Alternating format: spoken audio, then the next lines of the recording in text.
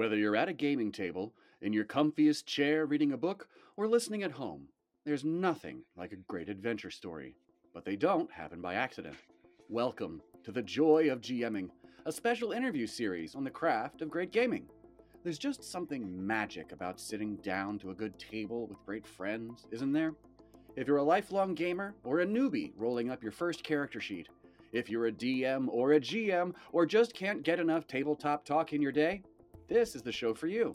Each episode will bring you amazing guest speakers to talk about writing games and running them, building fantastic worlds and compelling story arcs, and oh so useful tricks of the trade. Hear some amazing stories, get inspired for your next game, and join us for an hour and a half or so of lively conversation.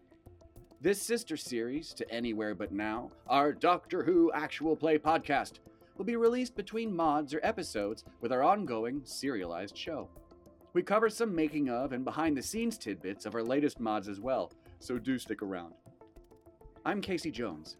Over the last dozen years, I've written and produced screenplays, children's animation for TV and film, graphic novels, stage plays, murder mysteries, and audio adventures. I've also been writing and running tabletop games for over 10 years. Join us as we dive deep into tabletop with experts in the field. Experts like our special guest today, Craig Hatler, creator of Shadowlight and Personae. Craig is an IT desktop support manager for what is historically an African-American college in Raleigh, North Carolina. He's been playing tabletop games for over 30 years and has been developing and designing his own games for at least half that time. Wow. Craig, thanks so much for joining us today. Thank you for having me, Casey. Very welcome. Craig, tell us, what drew you to designing your own game system? So, I shall hearken back to the days of 2007, the days of yore, when Wizards of the Coast announced that they were moving forward with from 3.5 D&D to 4th edition D&D. And at the time, I and colleagues of mine, fellow players, I was in a gaming group in northern New Jersey, which is where I grew up and spent basically my 20s and 30s. Mm-hmm. And we were working on an original fantasy setting for 3.5 D&D at the time. And then Wizards of the Coast said, well, we're going to put out 4th edition, and we're going to make it drastically different from 3.5. And we're going to release it under a much more restrictive license than the OGL. Ruh-roh. And we all looked at each other and said, well, if this is the case, then why are we continuing to use this rule system by this big mega corporation that Mm-hmm.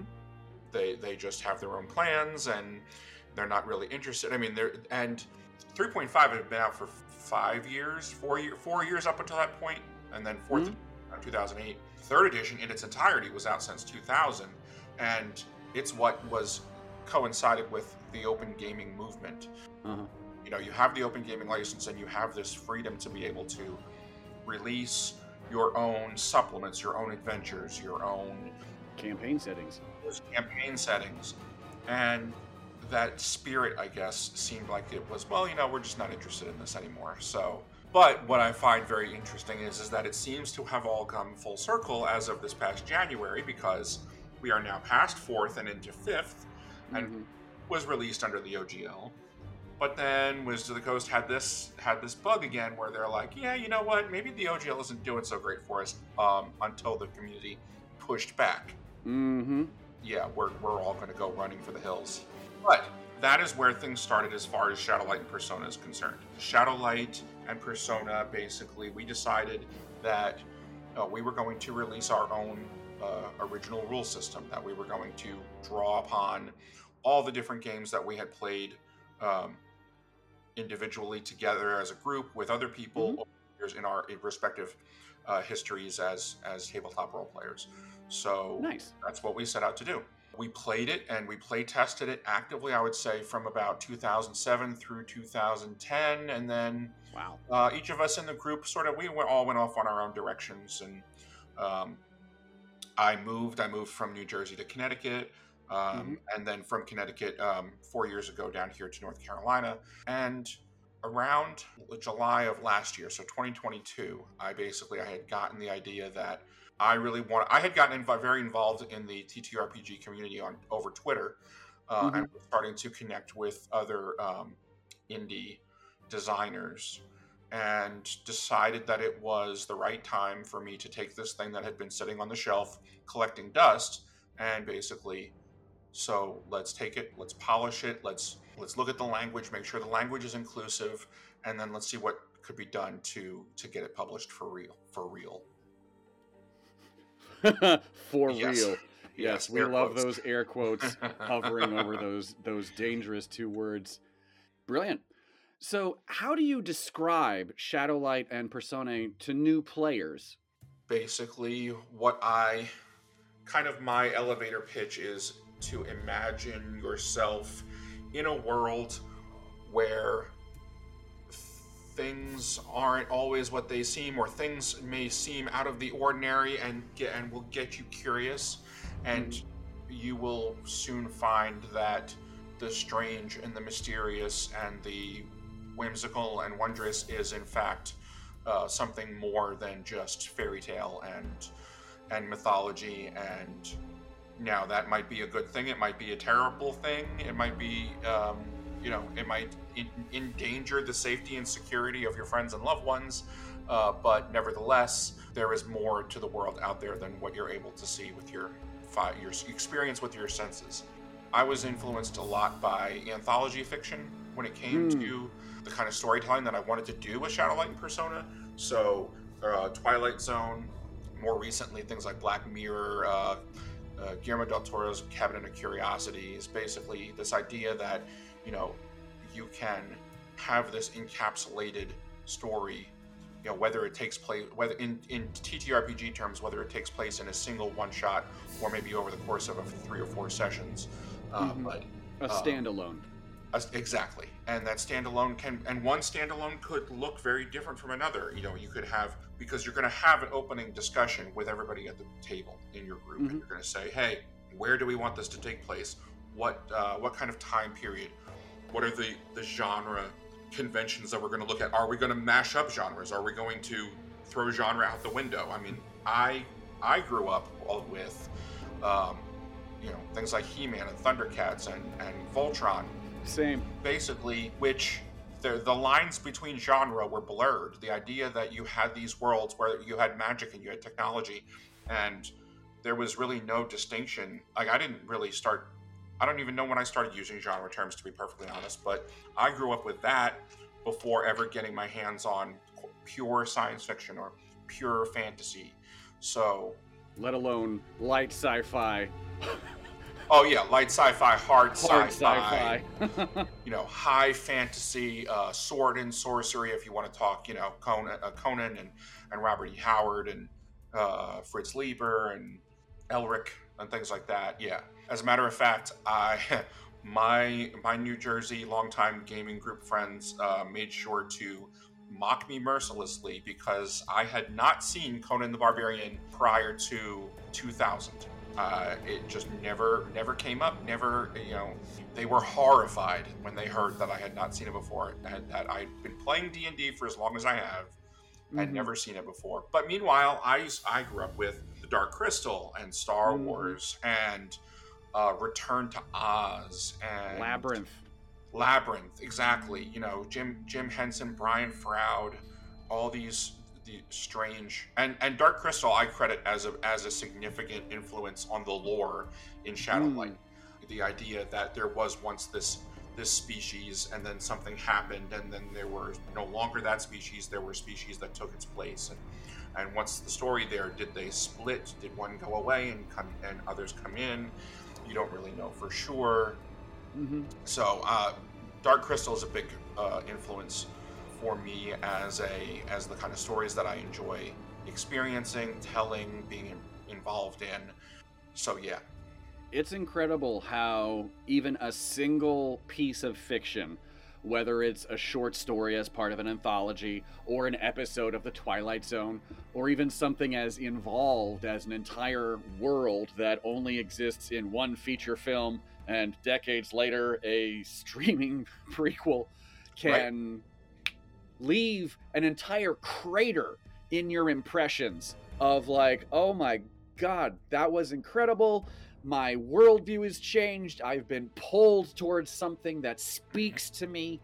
I would love to hear how you developed your own lore for Shadowlight and what makes it unique for you and for your players. So the lore for Shadowlight was intended to derive the idea of a multiverse, which is actually kind of funny because we're inundated with multiverses nowadays. Now, yes. Yeah, now, but I mean, and I guess they really have been around ever since, Crisis on Infinite Earths. If you go to DC Comics, they've been around since the 70s or 80s. But really, for me, I wanted the ability for characters from different gaming groups to be able to to jump tables, basically, to have a common rule system that at this table they're playing space opera and rocket ships and ray guns, and all of a sudden, oh no, a wormhole opens or a tear in the fabric of space-time and they get sucked in, and now it's a world where it's very like, think Tsarist Russia in 19th century, only the royal families all have these giant robots that serve as their personal guardians. Like that was as just one does. As one does, yes, exactly. And I mean, they're like legacy robots. They're passed down from generation to generation, and they're a status symbol for the different royal families. And I mean, I just completely pulled that out of thin air, like, and wonderful. So that was kind of my primary driver, is I wanted to, you have this group here I have played in groups that lasted for the length of a convention. I've played in groups that have lasted for years. One group in particular, I went to Villanova from 96 to 2000, and I have remained close with my D&D group from there, starting in roughly 2000, and have continued to meet up with them at least once a year now for over 20 years. And in some cases, we have actually, as a matter of fact, it was, I believe, this past July, because we meet up every summer, we picked up characters that we haven't touched in over 20 years. Wow. From the D&D, the very first D&D campaign we all participated in. And that's what I wanted. I've the ability to make a character where the rules, at least the kernel of the rule system, is common enough that they can jump from one table and one group, because every table and every group is going to house rule. They're going to even if it's Dungeon D&D or RuneQuest or whatever, these highly specific published games, people are going to house rule to some degree or another, or and in some cases they might rip out whole subsystems, and who knows. But I wanted a kernel. I wanted something effectively just a core mechanic. Like, here's how you make characters, here's how you resolve conflict. I wanted those things to be universal, so that way the characters all operated the same way. So if you truly had a cross-genre or cross-setting event where you had multiple characters from multiple different campaigns all wind up at the same table, that you could do that with a minimum of headache. That's really smart. What is it like using Shadowlight to build PCs? Coming from games that don't have classes and don't have levels, I played a lot of West End games, Star Wars D6, in high school and in college. I could have you make a character and do that. I could do it off the top of my head. I don't need a book. That's how often I ran it. And I wanted that flexibility. I didn't want characters to be tied into an archetype. I mean, you could if you wanted to. I could provide you with guidelines or pre-generated characters, but ultimately I wanted, you have points that you distribute to attributes. You distribute those you have those attributes, and then you have traits. So those are the two categories of a Shadowlight and Persona character, is attributes and traits. So your attributes, by default, you have 6, and they do things. They're your social stat, your physical stat, your mental stat. Coordination. thing. Yeah, exactly. Again, that being the default, people can take that kernel of the rule system and say, hey, you know what? We don't need 6 attributes. We just need 3, or we just need 4, or we just need 2. You know, you can. I want people to muck with the system, to muck with the rules. I want people to tear it apart and put it back together again, and have it suit their needs. But yeah, so by default, 6 attributes. The attribute serves 2 purposes. It acts as a modifier to a die roll, and it determines the maximum number of a given trait. So each of the attributes is linked to a trait, and if you have a 3 in that attribute, then that means the maximum number of that particular trait is that you can have is 3. Okay. And so the core mechanic for dice rolling is it's all D10 based. Okay. Show some love to the D10s. Yes. So you have skills, and your skills tell you how many dice you roll. So if I have an attack, a sword skill or a strike skill, I always want to encourage people to make skills that are active. It might be swing, or it might be slam, or smash, or slice. You know, some sort of A lot of S words. A lot of S words. Yes. You're going to choose a relevant attribute to connect to that, because that's going to be the modifier that you use. So if it's smash, it might be very physical. It might be brute force. So it would be your stature attribute, and it would be your stature attribute would be 2, 3, 4, and so on up. And then your smash skill would be X number of dice. So you have a rating in that skill that tells you how many dice to roll. So if I don't like you and I want to smash you, I'm going to roll the rating worth of D10s, and I'm always going to look at the top die. So the highest result that I roll. So if I roll a 3, a 4, and a 7, then the relevant number to start is the 7. I add my modifier. So you keep the highest die that you roll? You start with it, because there's always the possibility of ties. So the more dice you have, the person with more dice is always has a better chance of winning out in the challenge, because you have the potential to break ties. Nice, that makes sense.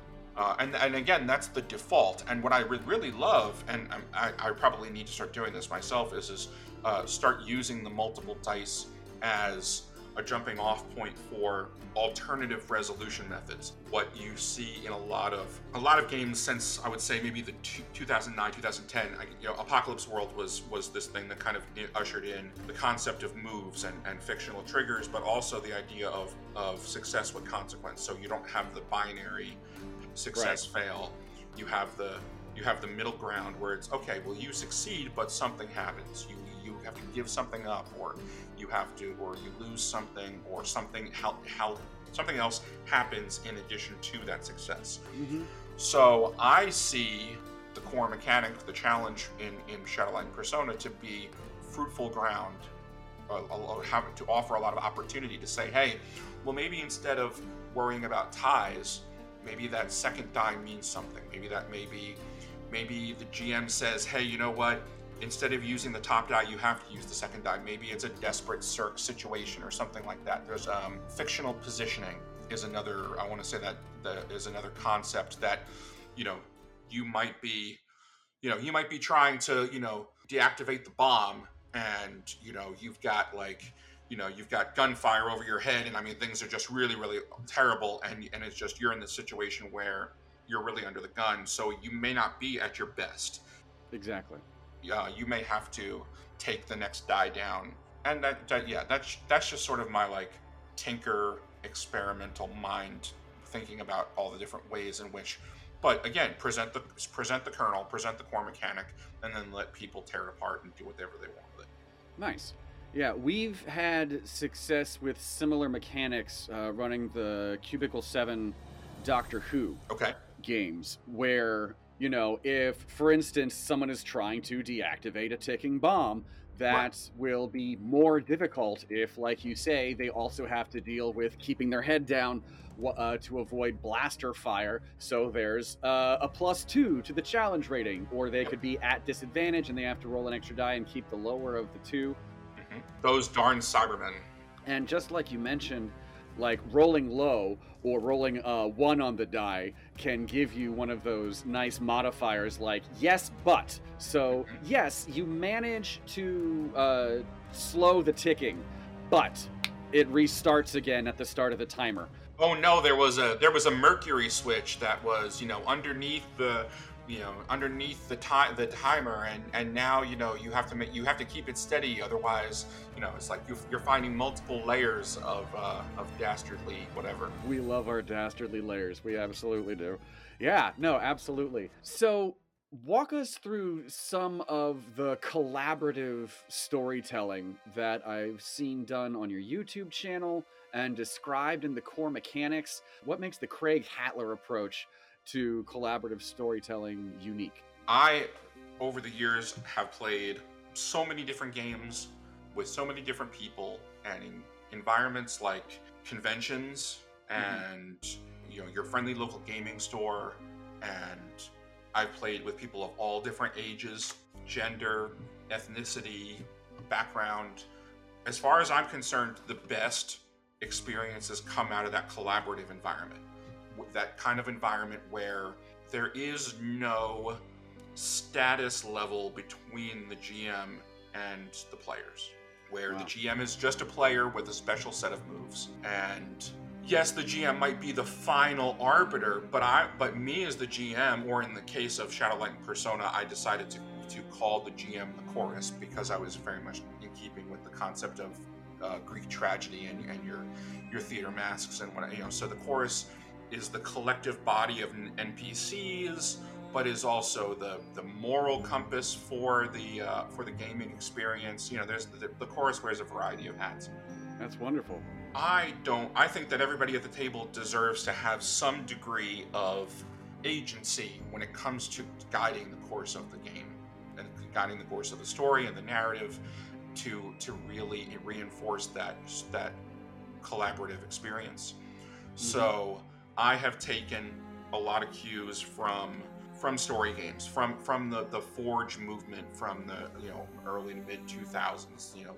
Ask questions and act on the answers, draw maps and leave blanks. Wonderful. Because at the end of the day, I've been in games where I was expected to sit back and be railroaded. Nobody likes that. I was just literally just recently, so within the last 10 years, when I lived in Connecticut, I was in a D&D game where the DM clearly said, well, I've written this setting and I've written my plot, and there's really nothing. He's obviously, he didn't say it out loud, but he demonstrated in the way that we played the game. You're gonna sit back and you're gonna watch my game, my story. And there's really nothing you can do things individually, like you can go into an encounter and you could fight the Aboleth and you could kill the Aboleth and hooray. But as far as the meta plot, or as far as the overarching, this stuff is going to happen regardless of what you do.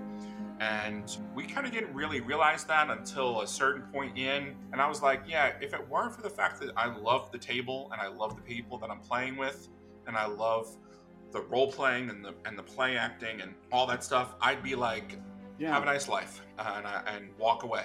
Because some people just don't understand that if that's what you want, then write a novel, write a story, go home, grab a 50-cent composition notebook and write your Game of Thrones fan fiction. Like, it's all good, but that's not what a role. It's not what it's supposed to be, certainly. Exactly. It's not what it's supposed to be, and it's not, and it shouldn't be that. It should be that the people at the table, the players using their characters at any given time, have the ability to, this is what I want to do, and what they decide to do should have impact on the course of the narrative. Absolutely. On the course of the play that emerges. There should never be this, well, I prepared this. I wrote that, oh my gosh, I can't believe that they didn't, go this way and they didn't find my dungeon. Well, too bad.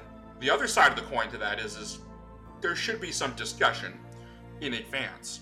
There should be, what kind of game do you want to play, especially when you're playing one as huge as D&D, where it's, what kind of game do you want to play? Do you want to play an investigative game, an explorational game, an intrigue setting?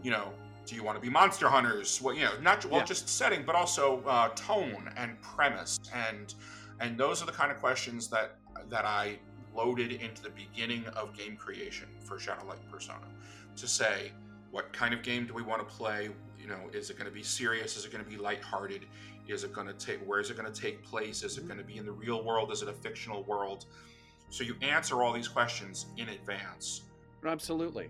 Because you want to make sure that everybody at the table is on the same page. It really is a part of not only setting the table, but building on expectations, like using systems like lines and veils. I've recently had interesting challenge putting together a table of Curse of Strahd, one of the scariest D&D campaign settings, and then incorporating the lines and veils of my 4 players, making sure that the house of horrors that they, waywardly climb into does not have any of the things they have explicitly said they want nothing to do with. Which is fine. You can custom tailor setting and the tone of the story that you're telling so that it does avoid and respect the wishes and the tastes of your players without condescending them, without patronizing them, without making them feel unsafe. Exactly. I never want my players to feel unsafe at the table. I want their characters to feel unsafe. That's part of the joy for me. The uncertainty of the math rocks that they are rolling. But I absolutely take into account how much roleplay do they want versus how much hack and slash violence. Just as you say, is this a game that's going to involve things like courtly intrigue? Would they rather be investigating a mystery of some kind, whether it's in sci-fi or fantasy or a noir setting, things like that. So that with their expectations in mind, we can bring something to the table that is satisfying, that acknowledges that you've listened to your table, which they are going to eat up. They're going to eat it up with both hands, and also respect what they've clearly told you they are and are not interested in. Because almost as bad as, disrespecting a player by bringing something that violates one of their lines or crosses one of their lines, almost as bad is watching a player's eyes glaze over as they lose interest because we veered off onto an info dump for 20 minutes and there's nothing for them to do. Where is the fun in that, Right. Also, too, I heard once I had a friend describe story gaming and collaborative role-playing as being like jazz. And I dig it. You don't get that from having an individual author. You don't get that from having you certainly get a result that is art, but it's a different type of art. And the collaborative aspect of tabletop role-playing has always resonated with me in that respect, because there are outcomes that you can see unfold in a collaborative environment that you never would having a single author. No. And to give you a perfect example, so just recently I was fortunate to be invited to an actual play, I guess a group called Nerds with Dice. Okay. And they set up, I want to say that their default is they set up 3 session games. So they do their casting call, they get people who are interested, get everybody together, talk about, have them fill out a questionnaire about those lines and veils in advance. Then you get together to discuss them, and then you start with, so you really have a session 0, and then you have episode 1, episode 2, episode 3. And one of the players first of all, everybody came to it, and they had almost decided in advance that, okay, well, based on your pitch, it sounds like very much like we're going to do kind of a modern day supernatural type of environment. So, 2020's cell phones and internet and whatever, but there's going to be creepy things. And it's not something that I ever had done. Everything that I had done as far as Shadowlight and Persona had always been like, this is very strongly fantasy, this is very strongly sci-fi, very strongly steampunk, and so on. But I had never really explored the idea of a modern game to any real depth. I decided without going into a whole lot of exposition, especially because you can go and you can watch the first two episodes. So the first two episodes are available on their YouTube, and the third episode just happened last Tuesday and should be on their Twitch. Basically, I decided to set everything in. My ex-wife lived for a little while in Yorktown, Westchester County in New York. And so there's a lot of turn of the 20th century buildings. And there was one in particular called Ansonia Lodge, which was a boarding house in the turn of the 20th century, which had been, passed down and changed hands and was turned into an apartment. It looks straight out of a steampunk store. Like there's pictures of it. If you Google Ansonia Lodge, it's in Mohegan Lake, New York, and it looks like it's straight out of a steampunk story. It's that Victorian architecture, and I'm like, this is the perfect neighborhood for the strange things that you might find in a Shadowlight and Persona game. And that's what it became. It became this revelation to the players that there is something more about the world than what we previously understood. One person in particular, one player in particular, she wrote her character. His name is Declan, and he's going home for the first time after his mother passes away to go through her effects. He had a very strained relationship with his mother. His mother was into all these sort of like esoteric things, crystals and tarot cards, and so as a kid he was mocked for having a witchy mom. And so he went in the absolute opposite direction, purely rational, purely empirical, went to college to be a history teacher, really wanted nothing to do with anything that was esoteric or occult or anything like that. Well, in the discussion, in kind of having a very brief backstory discussion with the player, I said, well, okay, here's everything that we know about the mom. What about Declan's dad? And so we start jamming. One of the questions that did not come up in the safety discussion was, how do we feel about family members who have passed? I lost my dad about 5 years ago, and I'm sorry. Oh, thank you. So I just wanted to make sure. I was like, is everybody cool with us talking about family members, brothers, sisters, parents who have died? And nobody really had a objection. Nobody really had a strong line. Yeah, no objections, no strong lines on it. And I was like, all right, well then, so the story of Declan's dad, I didn't know this in advance, and it's part of not really plotting in advance or not scripting in advance, was the story of Declan's dad became the driving factor for the plot. And I did, and it wasn't until I read the backstory that Julia had written for Declan to get that, and I picked out that little bit. Oh, okay, Dad died before Declan was born. Well, what Declan discovers is that Dad didn't really die. Dad disappeared, and that's where everything kind of, both literally and figuratively, that's what caused everything to start. So, but you don't get that from scripted written fiction because you don't have that interaction of two people. No. That's one of the things I love. That's what I love so much about tabletop RPGs and about collaborative storytelling.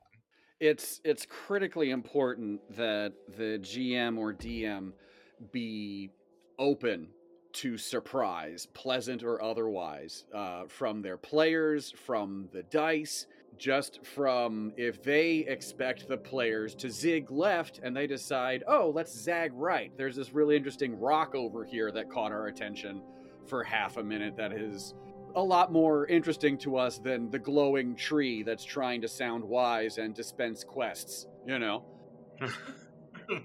There is certainly a challenge to that because with certain storytelling archetypes, step one of the evil plan needs to go off so that we can worry about the possibilities of step 2 and step 3. But if the players do their damnedest and actually thwart step 1 of the evil plan, well, the GM better be prepared to roll with it. They better have be able to spin a backup or say, oh no! And then the floor explodes and an even worse baddie rises up through the smoke and the rubble, Or conversely, the GM says, hey, you know what? I really didn't see this coming. I have to be honest with you. You could have 5 different contingencies for what might happen. You could envision, okay, the players might do this, the players might do this. You could literally not see coming what happens when you have a level of communication and trust with the table to say, hey, you know what? I didn't see this coming, and as much as I prepared in advance, like, I need to regroup. I feel like that's an important thing for both sides of the table. I feel like the players should be respectful of the fact some degree of work goes on the part of the GM goes into understanding the game that you're playing, understanding the rules, understanding the published content, whether you're flipping open the monster manual and you're using a monster that's already statted, or if you're flipping open a pre-written adventure and everything is scripted out in advance. I feel like the GM shouldn't feel embarrassed or inferior by saying, hey, you know what, guys, I need to, even if it's I need 10 minutes. It could be I need 10 minutes, or I could need until next week. I mean, I just feel like that GM should be able to say that and not feel like they're letting their group down. I think that's important. I recently had an experience with our Anywhere But Now table with an upcoming mod. We'd gotten through the first half, more or less, of the adventure, and something just hadn't been clicking for me. And after we'd wrapped up, I talked with the group about the possibility of, like, taking a mulligan with half of the adventure past a certain point because it felt like it had gotten a little bit lost in the weeds. But I felt comfortable enough with them to say something needs adjusting here. I don't feel like the table is necessarily having as much fun as they could. I don't know that this is going to be as much fun to listen to as I had hoped. I want some time, take it back to the drawing board for a second, look at what's going on, and make adjustments. And we had a short conversation about that. And being able to trust your team, have an open dialogue about that is really important. Now, obviously, no one enjoys getting caught flat-footed. That's why it's called flat-footed. Right. But trusting in players that you've played with before and have built some rapport with, by building trust, by giving them a fun time in your company where they can feel safe to roll badly or make decisions in haste. or watch them roll really, really well. Like, exactly. Yeah, I mean, in that Nerds with Dice game that I just ran, like the third episode, one player in particular was just literally on fire, and I was like, hey, more power to him. I mean, that's another thing too, is just being a fan of the characters, despite all of the terrible, awful things that you're throwing at them. The Tomb of Horrors and all this. Yeah, I still want to see them win. I still want to see them accomplish whatever their goals are, not like, kicking puppies or, stealing candy from children. I mean, there's something to be said for the mwahaha moments. They're very fun. But even at my core, I don't, as the GM, want the players to lose. I don't want their characters to die. I don't want them to not have fun. What I do want, what interests me, is pushing them, is scaring the pants off of them and forcing those characters that they're playing to get resourceful, to really think about what's important to them when they are up against a deadly monster, whether if they are cornered with a ticking clock, or third thing, when they are threatened, when they are scared, do they run? Do they panic? Do they fight? And how does that go? And I still want them to feel safe in that environment. Right. I did want to circle back to the concept of the Greek chorus as part of a tabletop game. Sure. How do the PCs interact with the Greek chorus and something like that? Like, let's use the example that you just brought up of one of the players with their late father figure, whom they later discovered was actually only mysteriously missing. Well, I just felt like it was the right kind of terminology to use for something that's already been in place. I mean, the GM is responsible for every character at the table that is not a player character. So, the players might have, by default, they're always going to have one character, but they may have sidekicks, they may have contacts, they may have family members. The group, I think, should decide, hey, who's going to take agency for those characters? So, in a superhero game where Batman has the Batman family, the person playing Batman might control every single member of the Bat family, might control Nightwing, might control Damian Knight, might control Robin, the whole Bat family, the whole cadre, right? Might control them all, where the supporting characters, the player is rolling for the supporting characters. It could get very kind of like domain management level, I guess you could say. If you remember Birthright, which was a campaign setting for D&D, that it was more than just a setting. It was we're gonna take the next step, and our adventurers are going to become lords and barons, and they're going to have territories, and they're going to control their respective armies and things like that. So I think it comes down to everybody deciding who is going to control which characters. So the chorus will control every character that another player isn't explicitly controlling. So the chorus will pick up that mask and put that mask on, and that will be the waiter or the server at the diner, or it'll be the family friend who knew Declan's knew Declan's mother, and knew what, why was she so witchy? Well, it turned out that she was so witchy because she somehow figured out that Declan's father didn't die, that he disappeared, and she was doing everything she possibly could to try and figure out how to bring him back.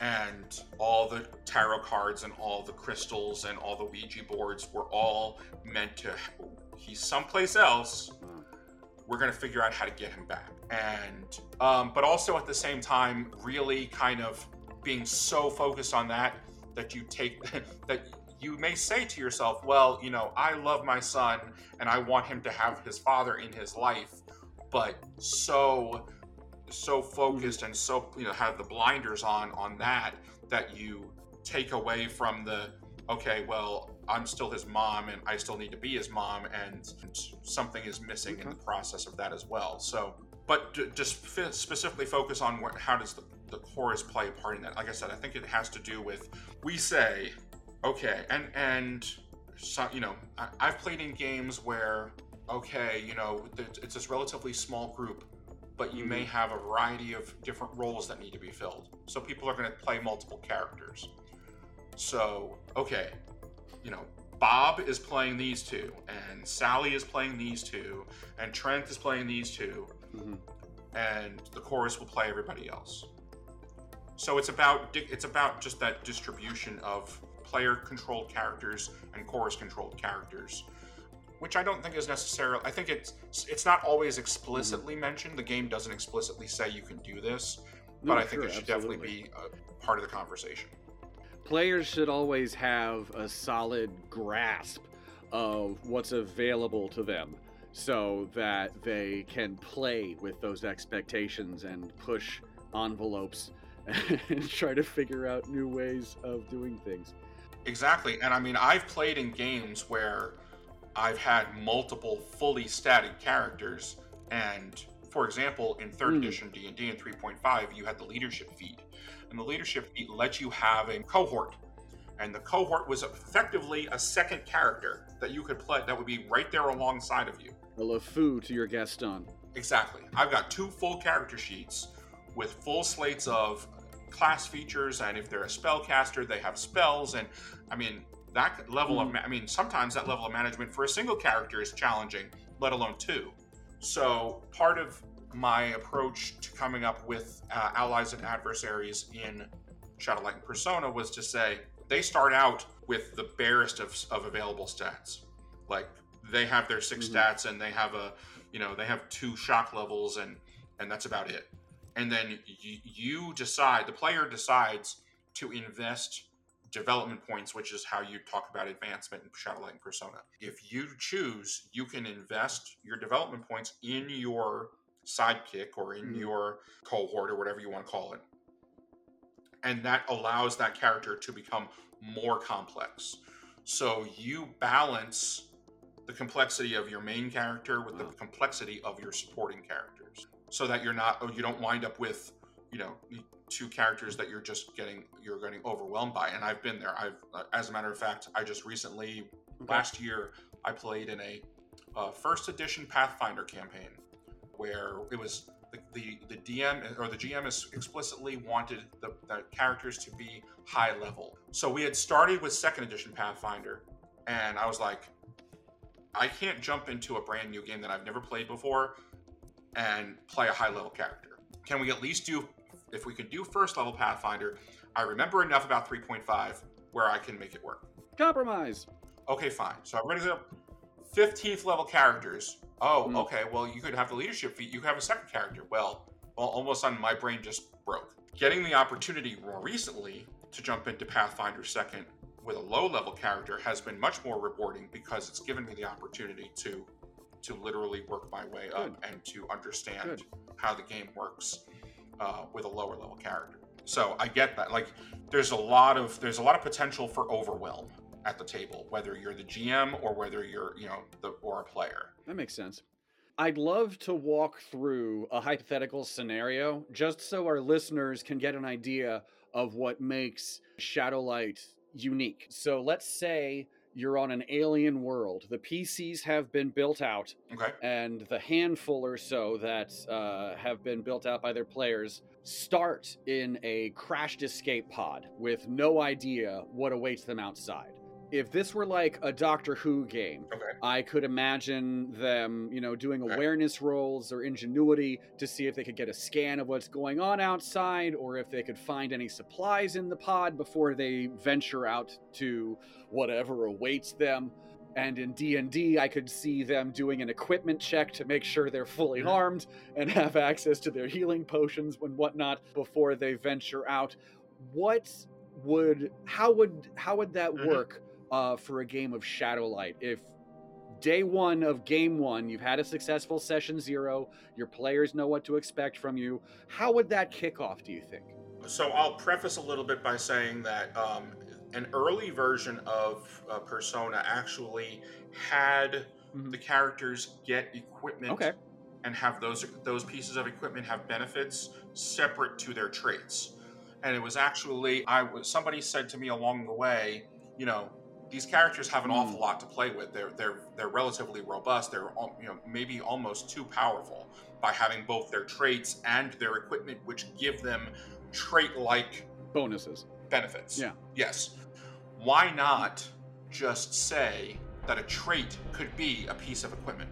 So you have your tech, you have your mechanic, your specialist, and he's got an enhancement. So my enhancements, so you start with skills. Skills are the things that you can do, the most basic things you can do. You have enhancements which make you better at your skills. That either more feature-rich things you can do with your skills, or bonuses to your skills, extra dice, re-rolls, and so on. So that your specialist character could have a broad frequency spectrum analyzer as one of his enhancements.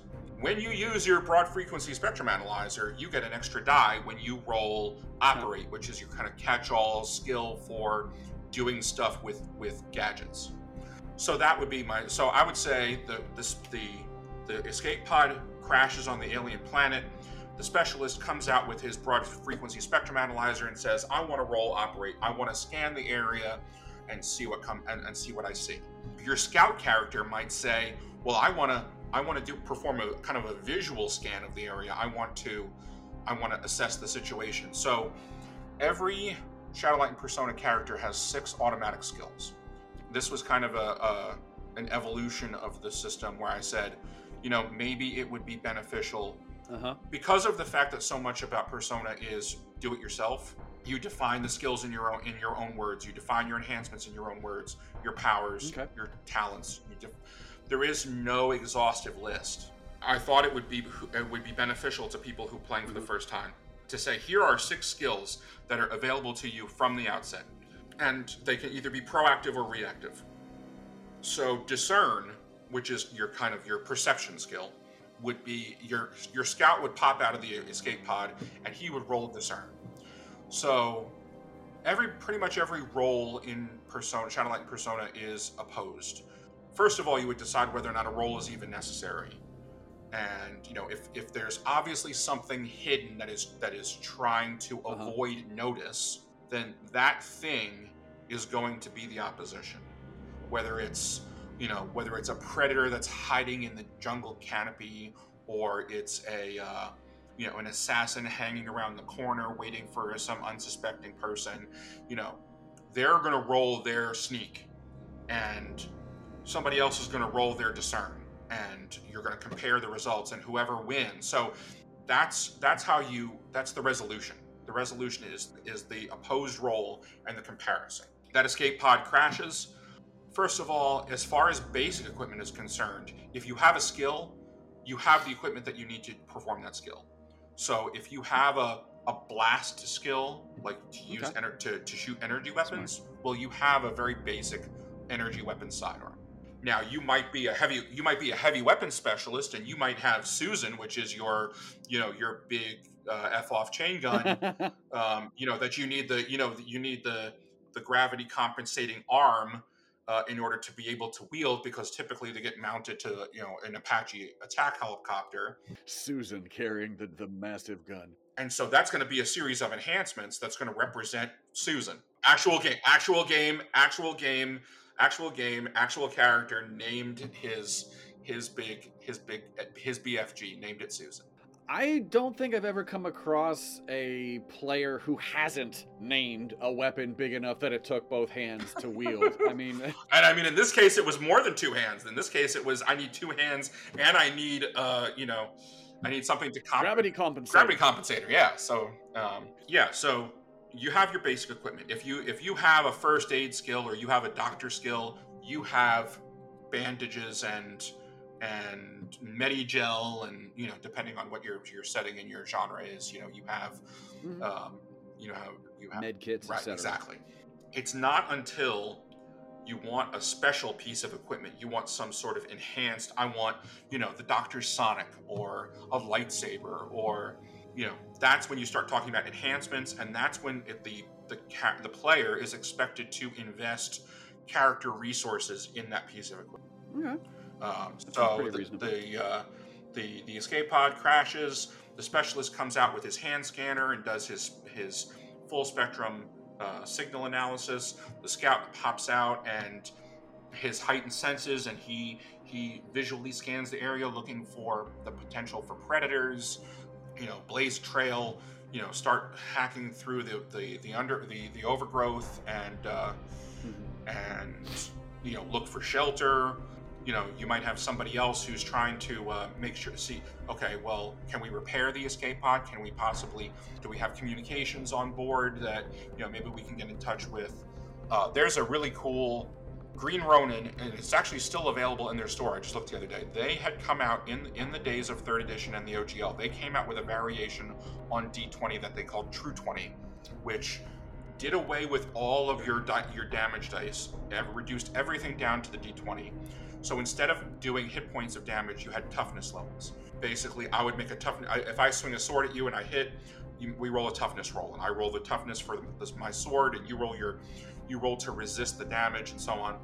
But in their GM screen, their narrator's kit, they put out an adventure that you could play one of two ways. You can either, because it was a universal system, so you could play any type of genre you wanted. But the adventure that they put out was, you could either play as fantasy heroes or as science fiction heroes. If you played as science fiction heroes, you were inside of a generation ship that crashed on a low-tech world, and you come out trying to figure out what was going on. If you play the fantasy heroes, you're an inhabitant of the world, and you see this monstrosity come out of the sky, and it catches your attention, whatever. And that's another thing that I love.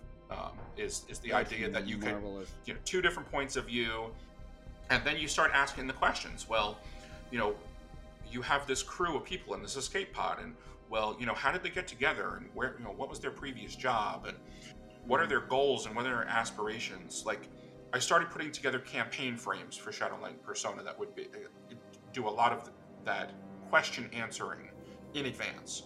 So if people wanted to kind of jumpstart, And my space opera jumpstart I call a covenant to mend a galaxy in tatters. I decided that all of my campaign frames were going to have very evocative names. Successful. Success. So the idea is that take your beloved science fiction space opera property, and what if the Alliance had their war with the Empire, but neither side survived? It was just so, the victory was so Pyrrhic that nothing was left intact. You know, the Federation and the Dominion, the humanity and the Cylons. Yeah, the humanity and the Cylons. You name it, they had their big war and neither side survived. So what does the galaxy have to do? The galaxy has to pick up the pieces. And so there's no galactic government. Everybody is just figuring out how to get by in their local star system or their local star cluster. And the characters are all veterans of that conflict, of that war. But it doesn't matter which side they fought on, because both sides are gone. You have no authority, you have no coalition, exactly. You just have people. And they've all gotten together and they all fought on one side or the other, or a third side. Maybe they were, war profiteers or crime lords or whatever. It doesn't matter. Now you're all in the same boat, both literally and figuratively, and you're figuring out how to get by. Yeah, the slate has not been wiped clean. The slate has been obliterated. Right. And so everybody is figuring out how to function in a galaxy where the rules may change from one star system to the next, from one region of the galaxy to the next, and how do you move on and how do you survive with that in mind? So those questions are just as important as, okay, you crash on an alien world in an escape pod. What do you do? Because one person may say, well, I want to learn everything there is to learn about the galaxy. This is a great opportunity for me to do a planetary survey on a world that's never been explored. And one guy may just be like, well, I just want credits, or I just want, valuables. I just want to go and I want to find the locals and I want to see what I could steal from them. Like, every character could have their own motivations and whatever. And that contributes to a rewarding experience. I couldn't agree more. Like, having PCs that have strong desires, that have clear goals of, I want to get off the alien planet, I want to be the richest mercenary that ever mercenaried, I want to find the golden truth that almost killed my father, part of our job as the GM or the DM is hopefully finding a narrative that weaves those together so that we don't immediately split the party in three directions as they all go off for separate tasks, Exactly. I was going to ask, it sounds to me like Shadowlight and Persona can encapsulate just about any genre or setting that you or the GM that picks it up could imagine and want their PCs to inhabit. I wanted to ask you, as the creator of that system that can encapsulate all these different genres, were there any unforeseen challenges on the road to building your own game? Were there unexpected surprise, but all surprises are unexpected. What surprised you on the journey to building your own game? A lot of it is in the past, so if there were surprises 10 to 15 years ago, I guess one of the challenges, at least, was coming up with something that seemed reasonably compatible. You could look at the pieces from game X and say, oh, this is where I see them in Shadowlight and Persona. But I'll give you an example of can it support just about any setting or genre. One game that I always loved, and my friends did as well, is Shadowrun, and love the lore, love the setting, love the books were incredibly immersive. You open up the Street Samurai catalog and you have this Shadowrunner commentary on the side, like you're actually looking at a cyber deck, and you're browsing through this digital artifact from the setting. But the rules were terrible, at least in my humble opinion. I just felt like they were very bloated, and you're rolling buckets of dice and too much crunch. So I want to say somewhere back in like 2011, 2012, we looked at each other and we were like, yeah, we'd love to play Shadowrun, but we're just going to jettison the rules and we're just going to use Shadowlight Persona to do it. And this is going to be our, Cyberpunk New York or Cyberpunk Seattle or whatever we're going to call it. We're going to file the serial numbers off, and we then started to say, well, how do we do Essence? How are we going to model Essence? How are we going to model cyberware? How are we going to model, and because Shadowlight Persona is such a kernel, I feel like it opens up a lot of opportunity to be able to say, well, it gives you the opportunities to model. And how are you going to, what does the game need? What sort of knobs and dials do we want to play with? Because they're going to scratch the itch. And I personally see it as it's, I guess it's my toy, so I guess it frequently scratches a lot of itches for me. But I guess that was sort of a thing that surprised me is that I would get as much enjoyment out of this thing that I made about, like, when I sit down to make a character from scratch, like, how am I going to express this character concept in a character that I make? So there's that. I mean, more recently it became, because a lot of what Persona used to look like was very kind of organic creature focused. So the character sheet said health and it said injury. So it was very focused on the characters as people. And I made the decision to very fondly, with much love, basically rip off the bronze rule from the Fate RPG, which says that anything can be a character, the Fate fractal.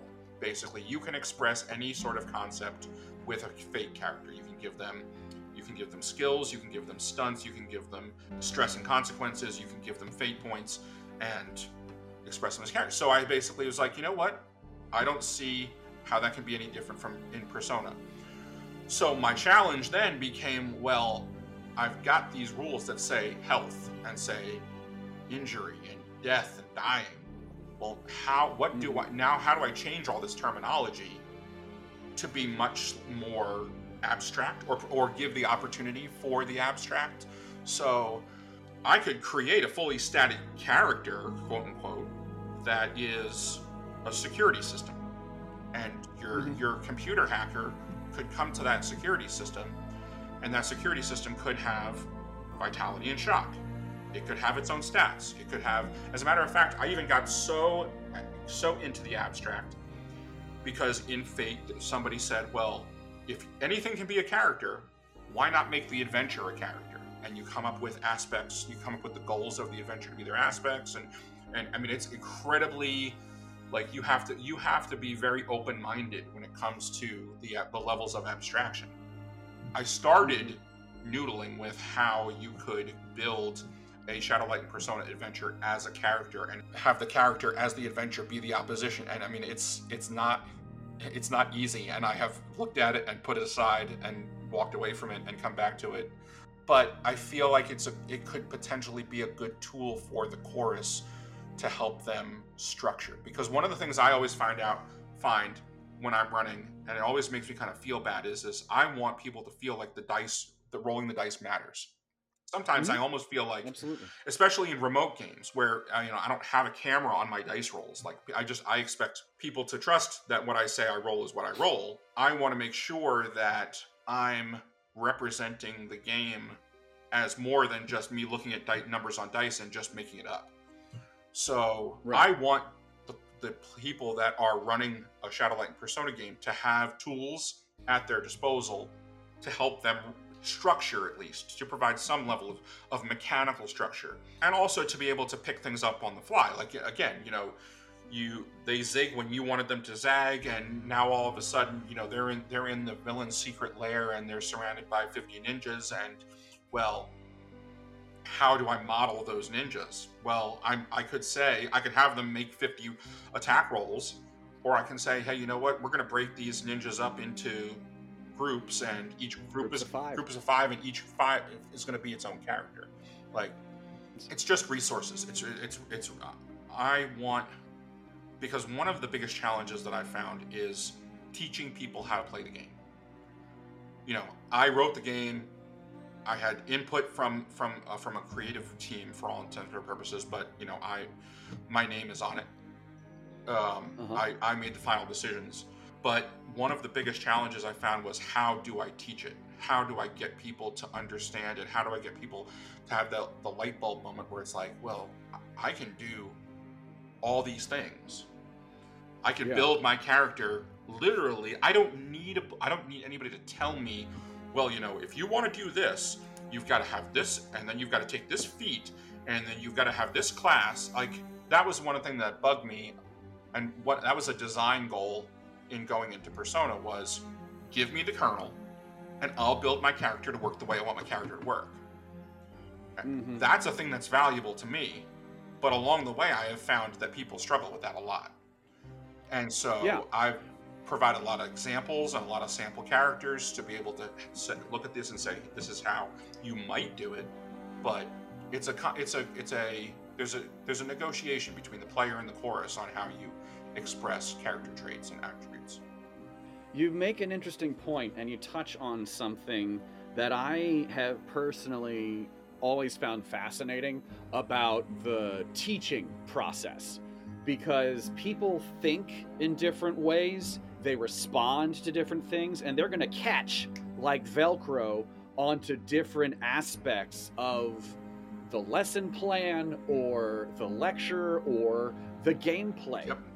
What I have studied and found the most effective is something of a 4-quadrant approach, because some people are going to need to know more than anything else the how of the game. Mm-hmm. How many dice do they roll? How many stats do they get? How many skills, etc. And the what of the game. What is the concept? What genre are we playing in? And then there's the why. What are our characters doing here? What do we want, etc. And then the what if. What will happen if I do this right? What will happen if it goes off the rails? What will happen if third thing again? And I have found that when I'm putting together like a mod for something or a campaign adventure, covering the what and the how of it, like how the characters can interact with the world around them, and the what is the world around them and the various factions and details that you've decided are important to them, so that by the time they get to the why, like the motives that they have for interacting in this sandbox that you've painstakingly put together for them in, as you say, years and years of game development and feedback from other creatives, by the time you get to the what if, like, this is the expected, hoped for, anticipated feeling of quote unquote doing it right. And I have seen some players struggle with picking up new games if the what if hasn't really been shown, or if so much attention is on the what of the game and the concept of it, that the how is kind of, kept off to the one little box of details in the manual, that they can get lost, they can get a little glassy-eyed, and God forbid even lose interest. Oh yeah, and I mean that was very much, there was this kind of philosophical movement, I guess you could call it, and it was, a lot of it was driven by the open gaming movement. This idea that, we have the D&D rules, and we can use the D&D rules to play any kind of game we want. So I can make D20 horror, I can make D20 sci-fi, and so people started to say, well, system matters. Like, the game matters. It shouldn't just be, well, you could do anything you want. And so I guess you have to kind of qualify. Well, yeah, you can do anything you want, but saying what the game is about, what the characters do, those things are important. And that was kind of my idea, and really my next big push with Shadowlight and Persona is to flesh out the campaign frames and to say, okay, if you need some constraints to jumpstart your game, look at Covenant, or look at Gun Barrels and Wicked Rails, I think was my Steam Western name. Nice. you know, these are genre touchstones. These are, this is what you will do to get your game off the ground. But at the same time, I don't want those things to be straitjackets. I don't want people to say, "Oh, well, we're playing a space opera game. We can't do X." I just feel like this is my time to play a game. Like, when I play a game, I don't want gritty games. I don't want, like, I failed this roll and I might have to, my character's leg might need to be amputated and I'm gonna, blah blah blah. Like, I don't want Traveler, where you go through your character creation and you die before you even start playing. Like, that's not my expected. When I sit down to play a game, I don't want the possibilities of the real world to come into the equation. I want to leave the real world is terrible enough as it is. Let's just put aside the real world for a while and play with some escapism. Yes, exactly. So, and some people want the grit, some people want the realism, and they want the groundedness, and they want magic that looks a certain way, and it's like, okay, well then what works for your group, and your group will figure that out. And what works for group B will work for group B, and they'll figure that out. I guess my love of system and figuring out that connection between system and fiction and the tinkering with it and the, okay, well, what if we do this and what if we do this? Not everybody's going to be down for that. Not everybody's going to be down for that level of, like, of turning knobs, pushing levers, et cetera, and I have to kind of, I have to find my peace with that. And when I find people that are into that, then it makes it all the more worthwhile. Absolutely. Oh God, I should be charging myself a dime every time I've been saying that word. I agree with your sentiment. I appreciate that. I have found through repeated session zeros trying to kick the tires on the... God, I'm just mangling metaphors today. So any group of even more than 3 or 4 people will have its own chemistry. Yes. That'll be at the table, depending on who talks the most, depending on, who's the loudest, depending on all sorts of aspects that you can't predict before 4 strangers or 4 friends who have known each other since middle school sit down to a table with expectations or open minds of how that story that you're all putting together in your imaginations is going to go together. And like you've said before, with lines and veils and session zeros, it's useful, if not critical, to make sure that everyone's expectations at least fit in the same arena and are trying to play, let alone enjoy, the same kind of game. Yep.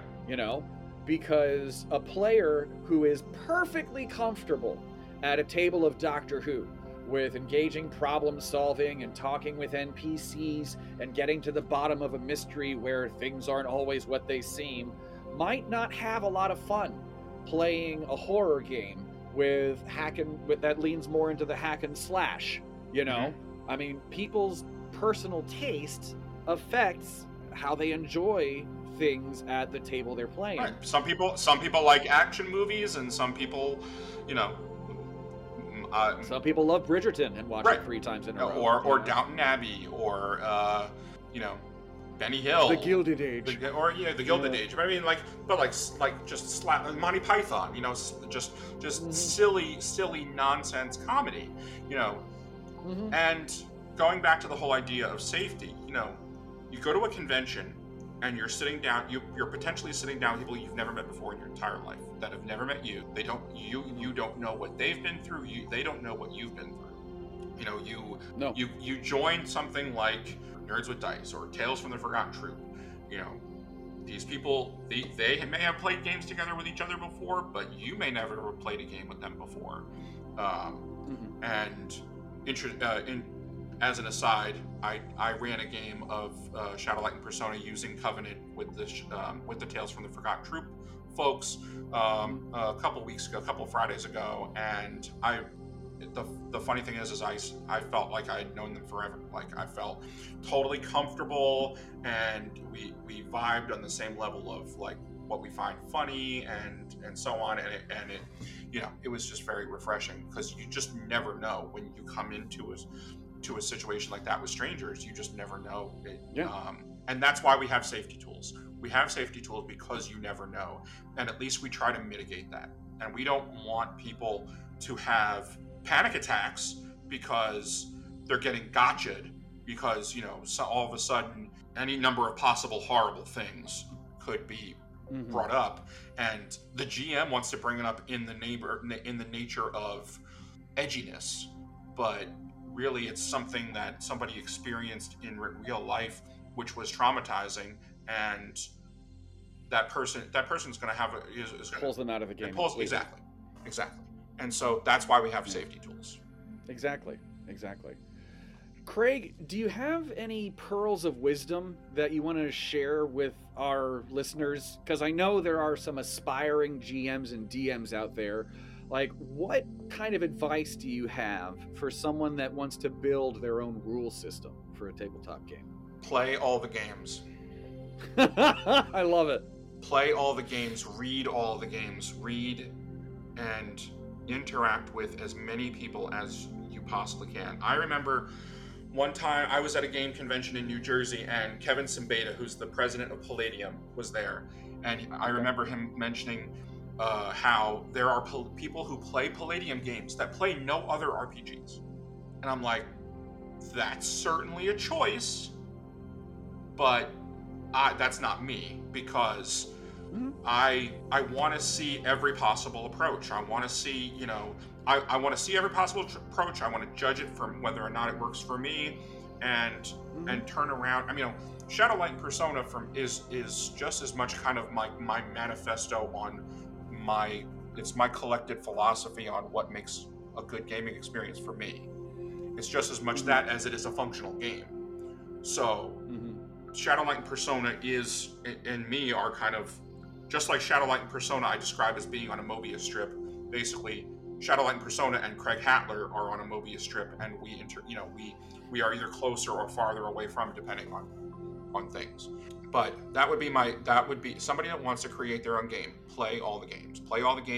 Play with as many people as you possibly can. Go to game nights. Go to find your friendly local. Be open to surprise. Go to your friendly local gaming store when they're doing a demo night. I consider myself very fortunate that I have a number of options right here in the Raleigh-Durham area as far as gaming stores and gaming board game cafes that run RPGs. I have my pick, and now that we are able to do things we're able to do more things in person than we have been able to in the last 3+ years. True. It's nice to be able to get back to the face-to-face, but at the same time, I have had so many rewarding experiences with joining in on people remotely. I ran a game for somebody in Texas, in the UK, and in Italy.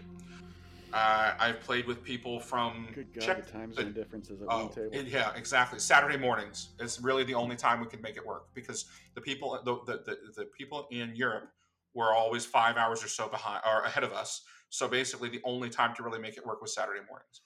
Wow. I played in a game with somebody in the Czech Republic, Brazil, just all over the world.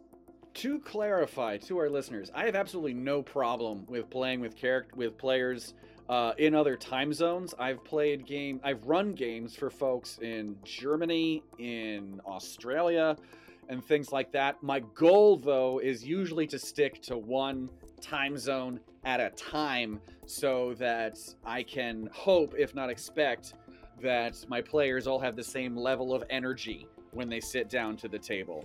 For sure. So they all have just had lunch or are just had dinner or things like that. So I'm not dealing with someone who's yawning and not quite bright-eyed and bushy-tailed yet, and we've got someone else at the table who's also just ready to wind down. Right. I find that is a smaller speed bump to getting flow going if everybody's coming in from different time zones.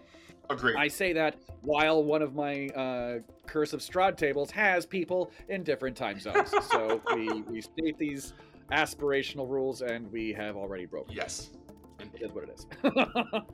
Well, Craig, this has been such a delight to talk with you today. How can our listeners get in touch with you? Where can they find you? They can find me. I have a link tree with 7 or 8 different places. These days, I'm mostly on Blue Sky and on Dice Camp, which is a Mastodon instance, but it's always going to be some variation on Tezrak, T-E-Z-R-A-K. He was my very first D&D character. He's a big, an angry dwarf with a big axe. That's great.